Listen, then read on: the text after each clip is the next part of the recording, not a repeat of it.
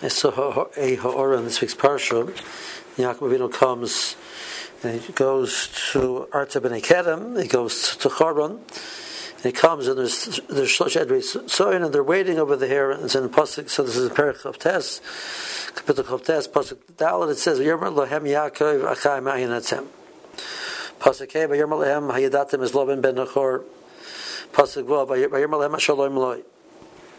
So in those two psukim it says Vayirma Lahem, Vayirma Lahem, Vayirma Lahem. In pasuk Zayin, Vayomer it doesn't say Lohem. Hein Oid Hayoim Gadol Lo Eitz Heosef Hamikneh Hashku Atzonu Luchu Reu. So he gave them, as it were, Musar, and he said, you got to get moving. What are you waiting for? But it doesn't say Vayirma Lahem. It just says Vayomer, as opposed to the first three psukim where it says Vayirma Lahem. So I saw this ha'ara, and I would like to tell you I remember where, but I don't. So in this ha'ara, he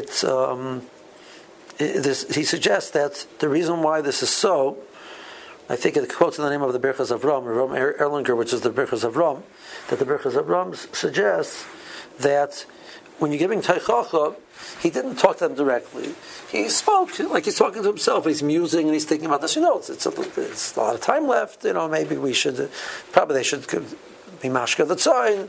He said it as it were to himself, as opposed to talking to them directly. There was a sensitivity on the part of Yaakov Avinu, that instead of confronting them directly, he said it like that. This is famous that they know that the Rebbe Melech and Rebbe Zisha were two brothers, and when they would go and they saw something improper and they wanted to try and address it with somebody, they would talk to each other in front of that person. So they saw a person, let's say, talking during davening. So Rebbe Melech would go to Rebbe Zisha when that person was within earshot. He says, Zisha, you have to be more careful with talking during davening. And Zisha said, yeah, it's a good point. Sometimes I'm not so careful with that. I need to be more careful with that. It's a good point. And then Elin says, Zisha, it's a horrible thing when you talk during davening. He says, yes, I know. And they would have this conversation within earshot of the person. So the person would get the message without being embarrassed that he was told to him directly. So if that's true with strangers, sometimes that's true with our wives and our children also. That sometimes when we say something directly to them, and it's much more obvious and it's more clear, but sometimes it's more embarrassing. But if we feel there's something which we want to try and address and correct, sometimes the best way of doing it is saying, I've been having this issue myself and I'm trying to do mechazik, so let's see if we can do it together. A parent can say to a child, sees a child doing something that, when I was young, I always wanted to work on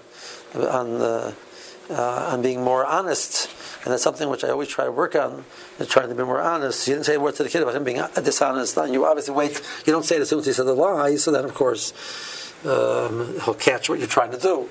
But at a different time, you'd say, when I was young, sometimes I wasn't so careful, and I always worked on it. I'm still working on it. It's such an important thing.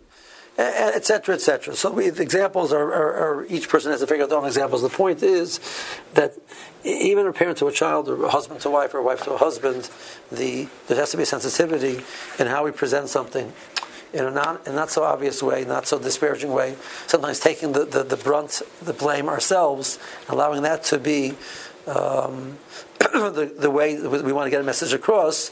We might be, as it were, diminished a little bit in our eyes, in somebody else's eyes, we got the message across, and maybe that's worth it. Have a wonderful Shabbos.